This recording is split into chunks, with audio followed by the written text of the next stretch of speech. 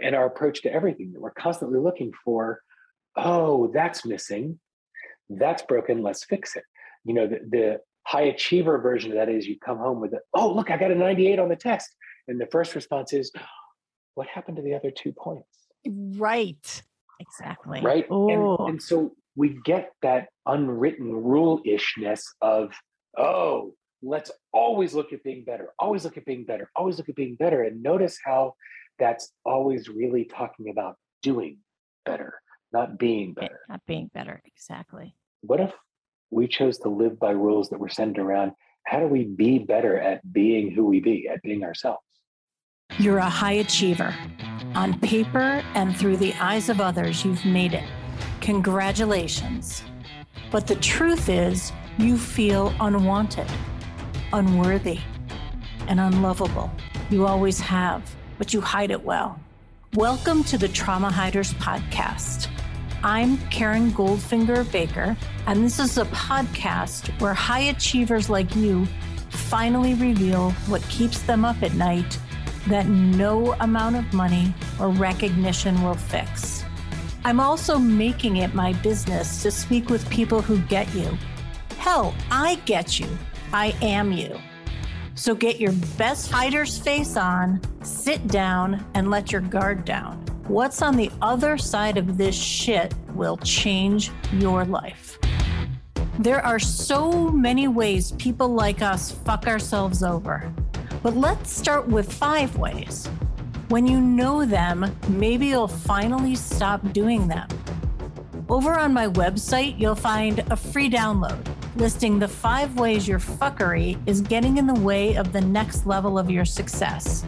Grab it now at KarenGoldfingerBaker.com. My guest today is David Taylor Klaus. David is a speaker, author, and leadership coach. And he's on a mission to unearth and unleash the personal mastery of entrepreneurs and senior executives. Listen in as we talk about unwritten rules, the unwritten rules of self, family, history, culture, and beyond. It's a fast-paced conversation. It's fun. It's deep. There's a whole lot here. Join us now in the Trauma Hiders Club. David, I am so glad you're here. I'm excited to be here as well. Yeah, such a great energy that you bring, and you light me up. I'm kind of recovering from my COVID bout, which felt like nothing when I was having it, when I was in it, but suddenly I've got this like lingering weirdness. So if I get weird, blame it on the COVID. Don't we all have a lingering weirdness? Yeah, well, I think we do, but I think mine is like morphing into some sort of reptilian, creepy, weird thing. I don't know. It's sitting in my nose and sort of gagging me. Yeah.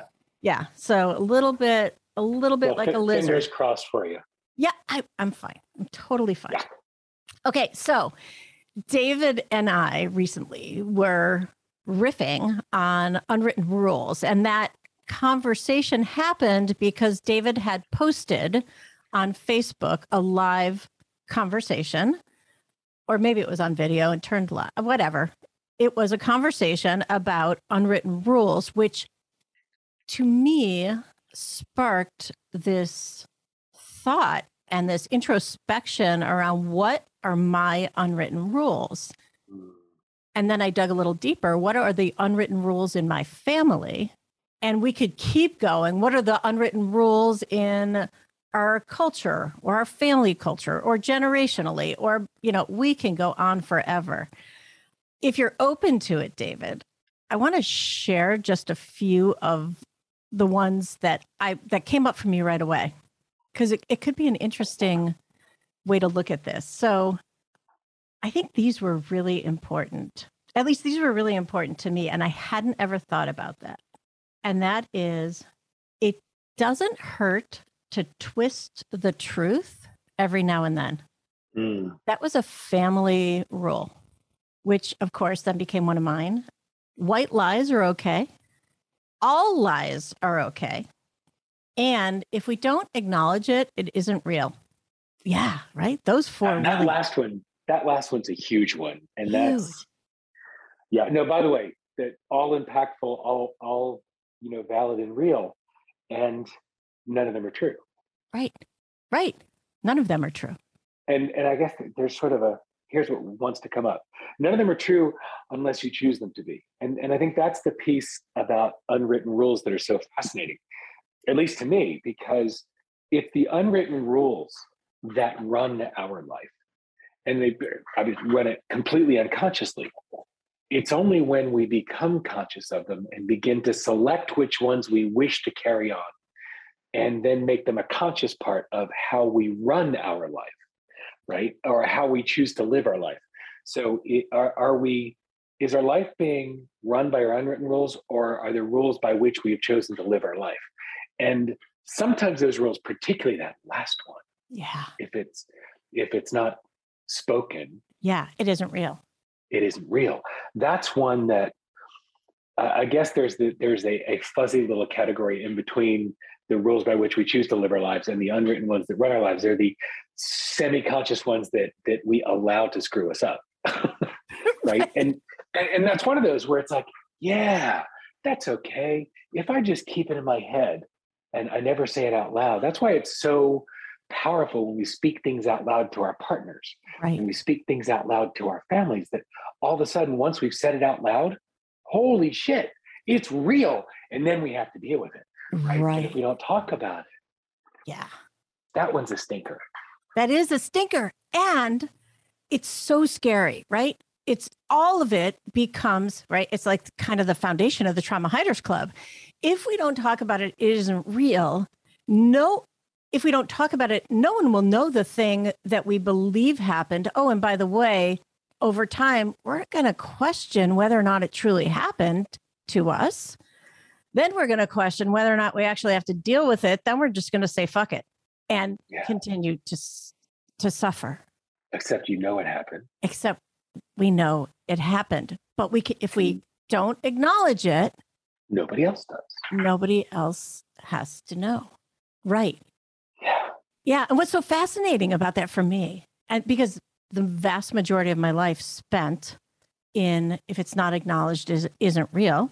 And then once I brought it out to the open to my parents, it still wasn't real, because the response was, my mother said, I always thought you were a weird kid. So by the way, I was 21. I was 21 when so my childhood sexual abuse started at 10. I was 21 when I brought it to my parents. And my mom said, I always thought you were a weird kid. And my dad said, if you're in a room of 10 people, 4 of them will have also experienced the same thing you did. So then I became a statistic. I was weird. 8. Right. Whatever, his numbers were wrong, but it didn't matter. Oh, of course they were. But that's like you got reduced to a statistic. You got labeled by one and reduced to a statistic by the other. Right. They did the best they could with what they knew at the time. I mean, yes. The only way we ever have relationships with the generations before us is we finally get some grace around the fact that they did the best they could with what they knew at the time. Right. That doesn't mean that what they did didn't suck. That's right. It did suck. Right. It did suck. It did suck. And yeah, by the way, anybody listening, if you have a child that comes out, don't say, oh my God, we already knew that. that immediately diminishes the effort of what they just declared. Yeah. That's one of the ways we stomp on our LGBTQIA kids, is I say, oh yeah, we all knew. Shut up. Just say, I hear you. I love you. Because that's just adding trauma to trauma. Right. But that's the piece. Once you label them or minimize them, it takes away the experience. It doesn't acknowledge your experience. It re-traumatizes you. So that can, I mean, the whole idea of what trauma does to to creating these unwritten rules. Yeah.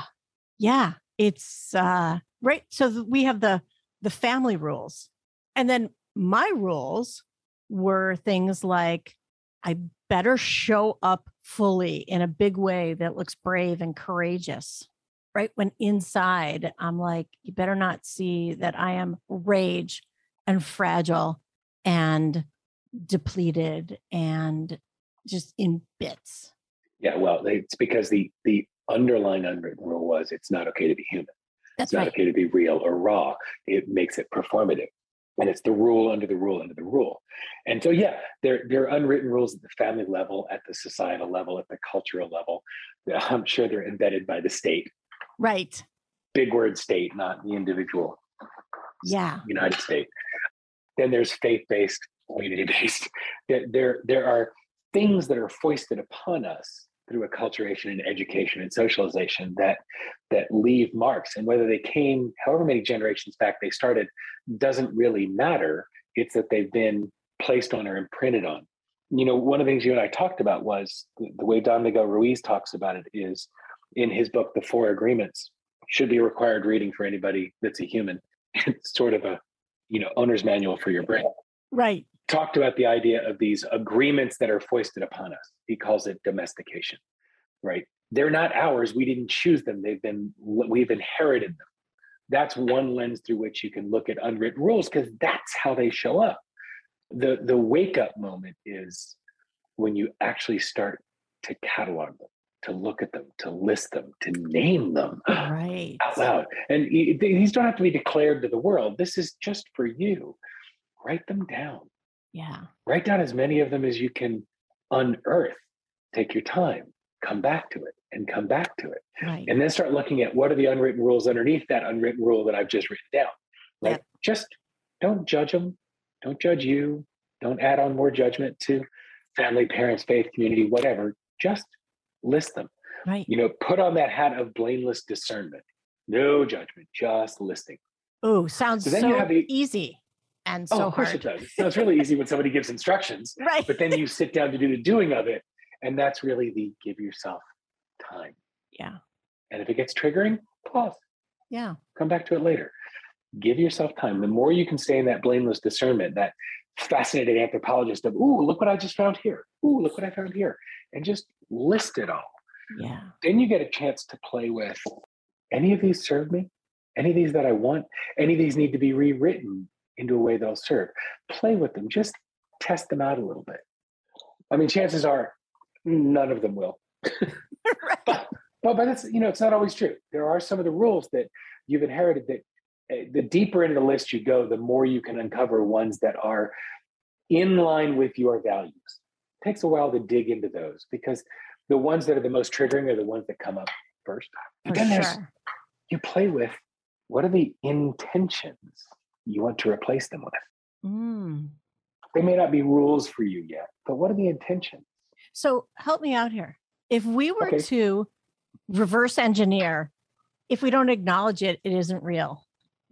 Because I imagine it's not just me who has that rule. Let's just play with that one for a moment.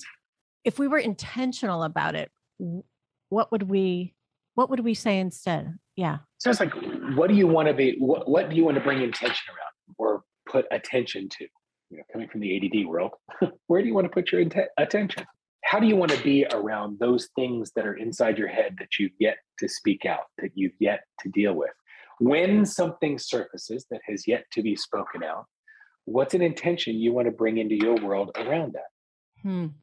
Yeah. So for me, the intention that I want to be around that is, this is my experience. This is real. I am real. I am human. So there's not an intention in saying that, though. No, that declaration is powerful. So don't skip over that. Yeah. Yeah. So my intention with that is to be honest with myself. So let me offer one thing with that. Our brains make it really hard to be accurate. Honest and accurate are not necessarily identical. So hold this for just a moment. Because when we remember something, we're not really remembering what happened. We're remembering the last time we remembered it and re-encoded it. As we experience memories, we decode them, experience, encode them. It's a drastic oversimplification of what the brain does. And yet, each time we remember something, we're merely remembering the last time we remembered it. So it's like a giant game of telephone in our own brain. And it's not to invalidate anything in our memory. It's understanding that we have survived hundreds or thousands of times of remembering these things and re-encoding them.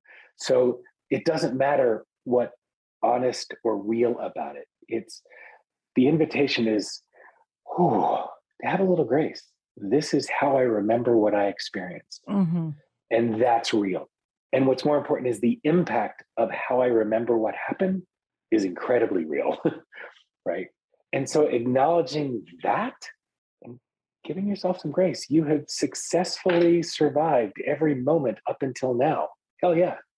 So, one overarching intention to bring to each one of these unwritten rules you look at is lighten up, Francis. Bring a little grace, right? Ease up. Yeah. Yes. Yes. Yeah. Because, Love that. because it's easy to bring judgment. Oh, for sure. And dealing with unwritten rules, not a cool place to bring judgment. It's kind of just adds sucky to sucky. Yeah, it really does. In fact, when I started to write them down, I then went to this second part. And the second part was, whose voice do I hear? Oh, that's a whole other conversation. Right? And that was just clusterfuckery around and around. Right. Because by the way, it's not where the rule originated. It's just the last place it got stored for you as the one who gave me this fucking rule. Yeah. And by the way, it can be, a high school teacher or an elementary school coach or a parent or a grandparent or you name it. Sometimes it's faceless. But when you can attach where it came from, it's a lot easier to start saying, yeah, wow, that one's really not mine. So true. Yeah. And there's so much freedom in the creating of your own while they're beneficial to you, right? I mean, there could be unwritten rules that are beneficial, I suppose. It's also how they're processed too. Right. So we have one of the rules that you and I talked about before is this absurd, twisted one that many of us have, me too, that I wrestle with all the time, which is the fiercer the dragon, the sweeter the victory. Like the harder it is to do, the more value it has, which, by the way, the official technical term is that's bullshit. And it's what creates heartaholics and it's what adds trauma on trauma. It's just awful. Those of us who wrestle with that one make even the simplest things hard so that they'll feel like they're valuable. And wow, man, ease and flow don't live in that place. No. Navigating that one, I completely forgot where we were going. That's okay. That's okay. But what I had said was there are unwritten rules that can be beneficial. And that was a yes and there's a yes and no. It can be beneficial, but it depends on the lens through which you're looking at it. Because the saboteur voices, or the hyperachiever style saboteur can say, yeah, but all those things you've made hard, you've succeeded at, and that's why you've gotten to where you've gotten. You wouldn't be a success if you didn't. It's the lies of that negative narrative. So yeah, it could be helpful if it wasn't coming through the lens of that judgy little shit in your head. Right. And when you look at positive intelligence and the work that Shirzad Chamine does with the saboteurs, you start to see the way the saboteur lies to maintain their own existence. Yes, they're there to protect you. Wow, they do it in a sick, twisted way, right? So yeah, that unwritten rule could serve. I'm doing air quotes for the listeners. It could serve, but usually the foundation on which it's built or the way it's held is what makes it not serve, can't serve, won't serve. Yeah. So, adding an intention to it is, one of the ways that I replace that one is we have such a cultural stain around the world, the word easy. It pretty quickly goes to, oh, you like easy? Oh, you're just lazy, right? I mean, it goes into judgment super fast through other unwritten rules and that channel. It's like, wow, what if there was ease?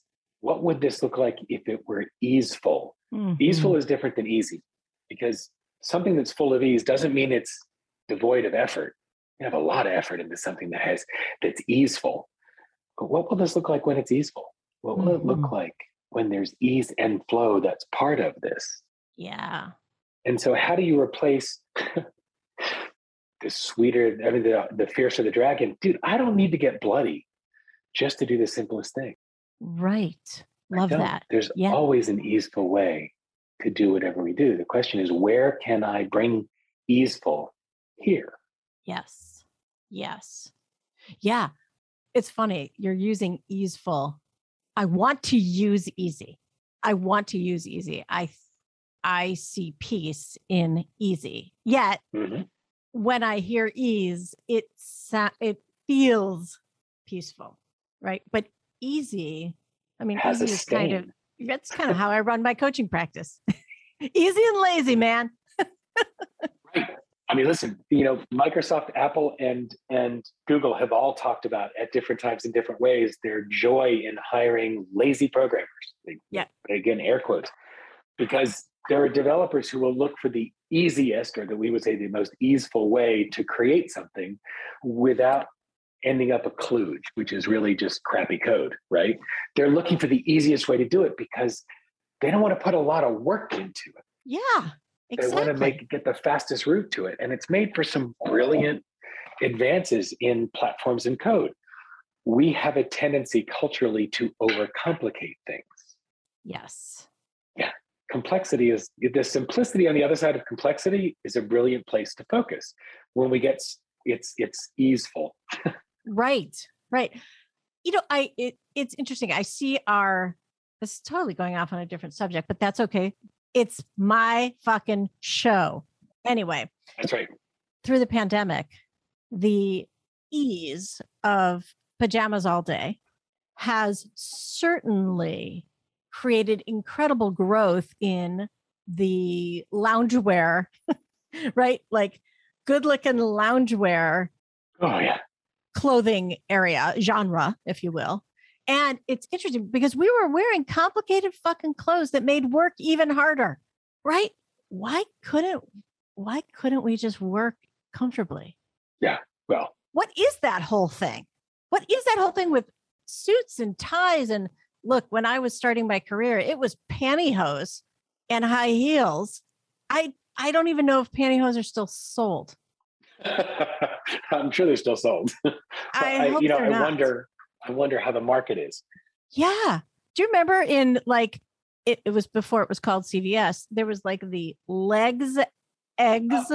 Yeah, the eggs. A whole rack as soon as you walked in. Yeah. That's not a thing anymore. That's not a thing. Thank God. Yeah. So ease and easy people. Let's celebrate that.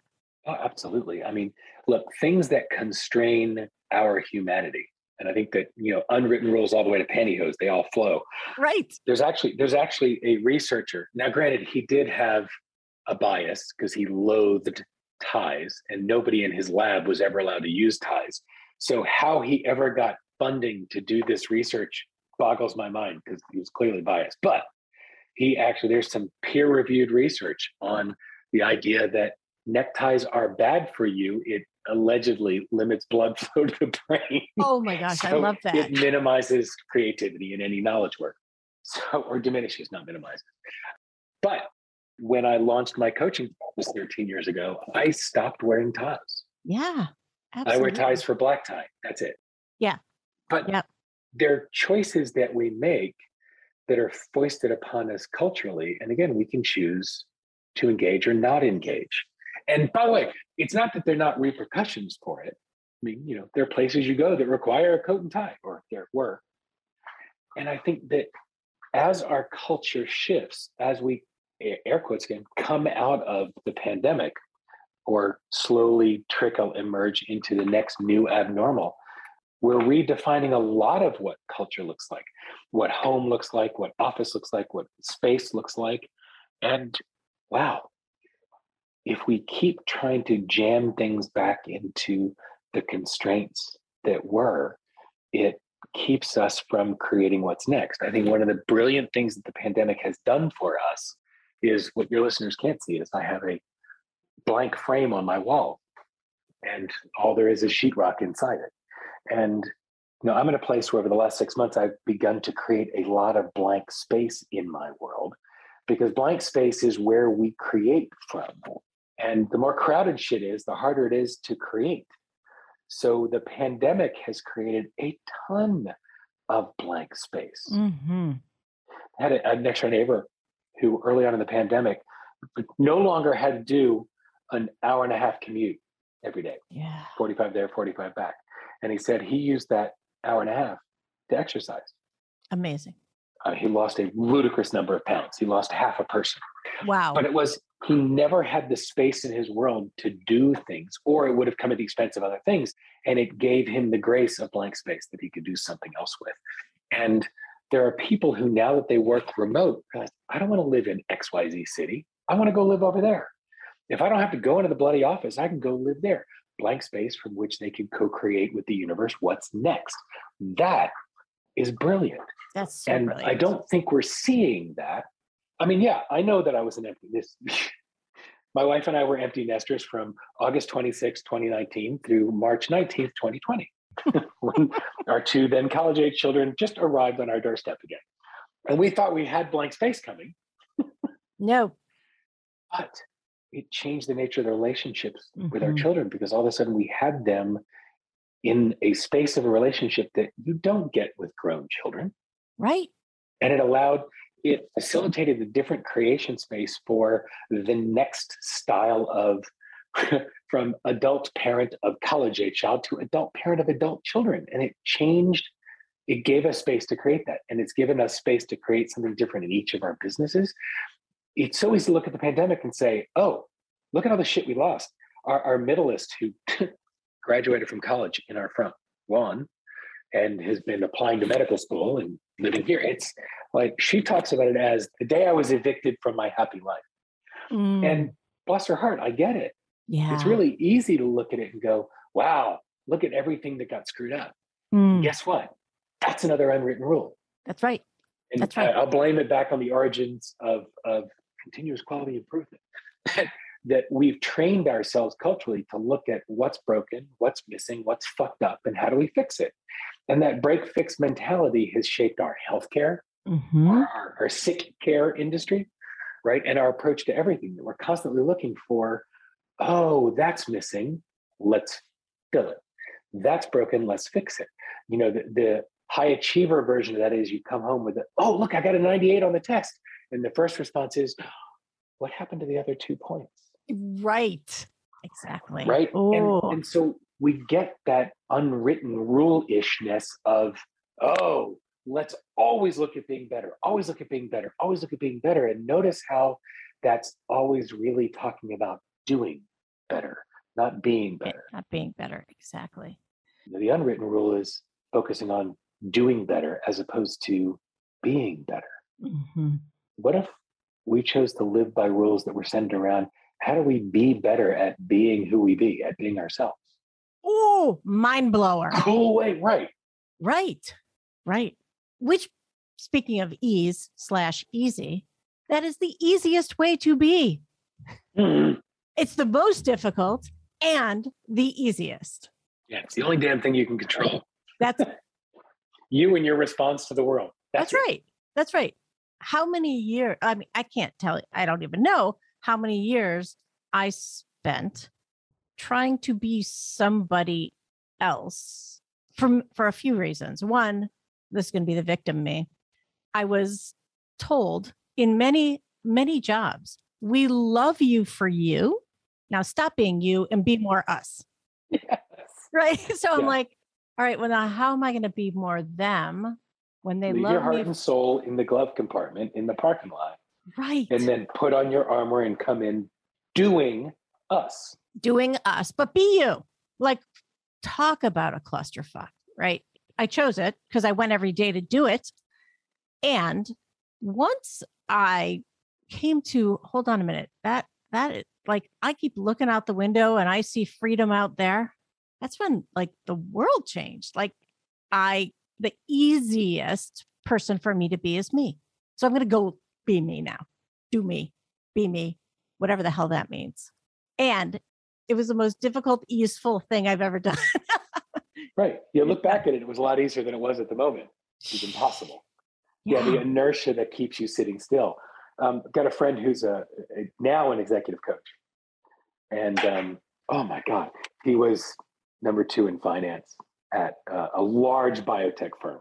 I don't think there are small ones. It was at a massive biotech firm. And he's sitting in an executive meeting, and it's just a continuation of the baton death march of mold yourself into this, mold yourself into this. And he loathed what was happening there. It was all out of sync with his values.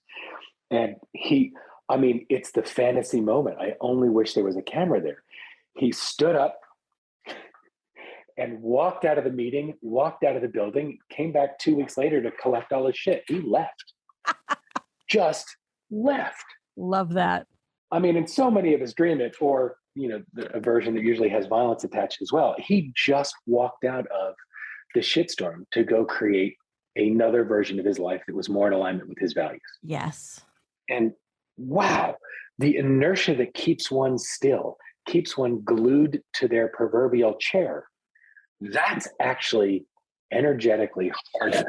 Yes. To withstand the suckiness and to stay in it and constantly morph the way you appear to others to conform more to those unwritten rules takes so much more time, effort, energy, and attention, the only four currencies that matter, time, effort, energy, attention, than deciding what you want to be different and then going after it. Yes.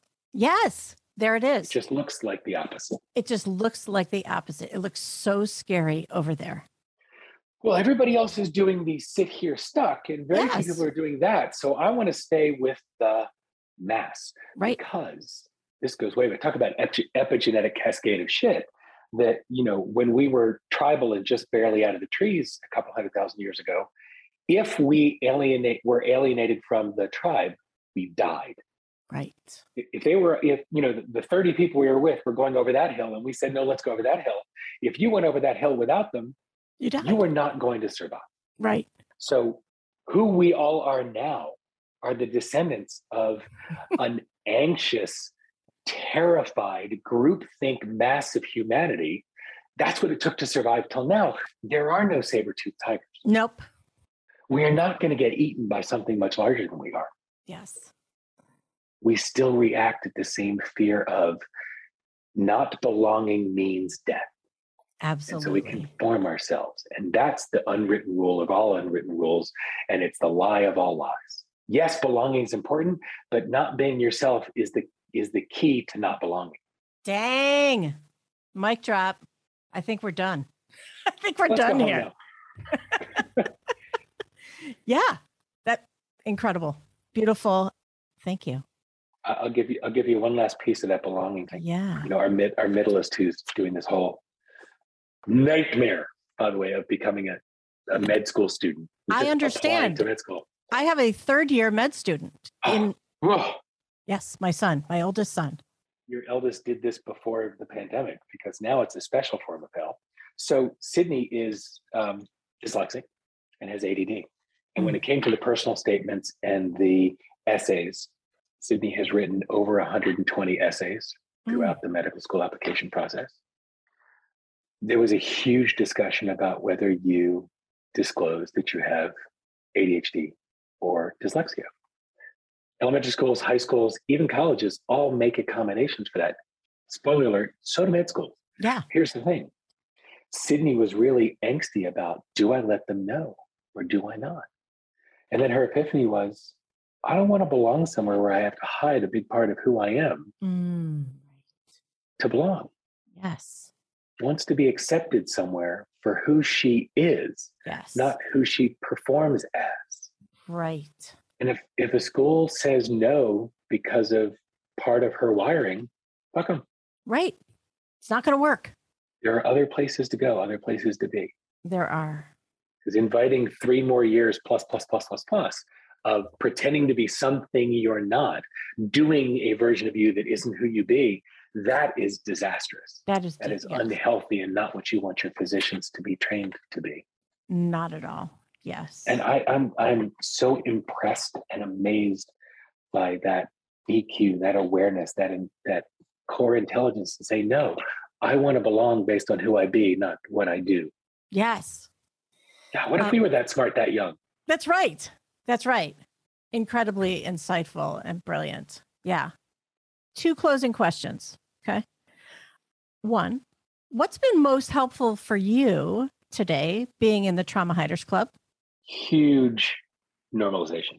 Again, it's just reinforcing the fact that all of us deal with all kinds of stuff, and it's perfectly normal and part of being who we be. Yeah. Great reminder. Yes, that's why we're here. Yeah. Yeah. Even just the name. How about that? Itself a gorgeous reminder. Yep. Yeah. Thank you. And one last question for you. What are you most excited about in your world? I'm pointing. Yeah, the blank space. Blank space. I'm so excited by the blank space. I created from blank space before. I have created from frenetic craziness. The latter really doesn't work. No. It doesn't mean I haven't done it. It just means it's like trying to push a piece of string. And I am very committed to creating ease and flow everywhere I can in my world. My first 50 years may not have been characterized by that, but my second 50 will be. Absolutely. So I'm most excited by blank space and whatever it is that comes from it. I love it. I love it. Well, flow with me down the river because I'm right there with you. Yes, ma'am. Yeah. Yeah. Thank you. Thank you for being here. I know that the Trauma Hiders Club listeners will really love this conversation. And I love this conversation. So thank you so much. My pleasure. Thanks for having me. Absolutely. You've been listening to the Trauma Hiders Club podcast.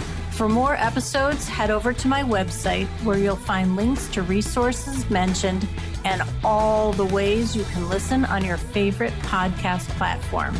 And if you're ready to fight, discover the rules of Trauma Club. Head over to KarenGoldfingerBaker.com.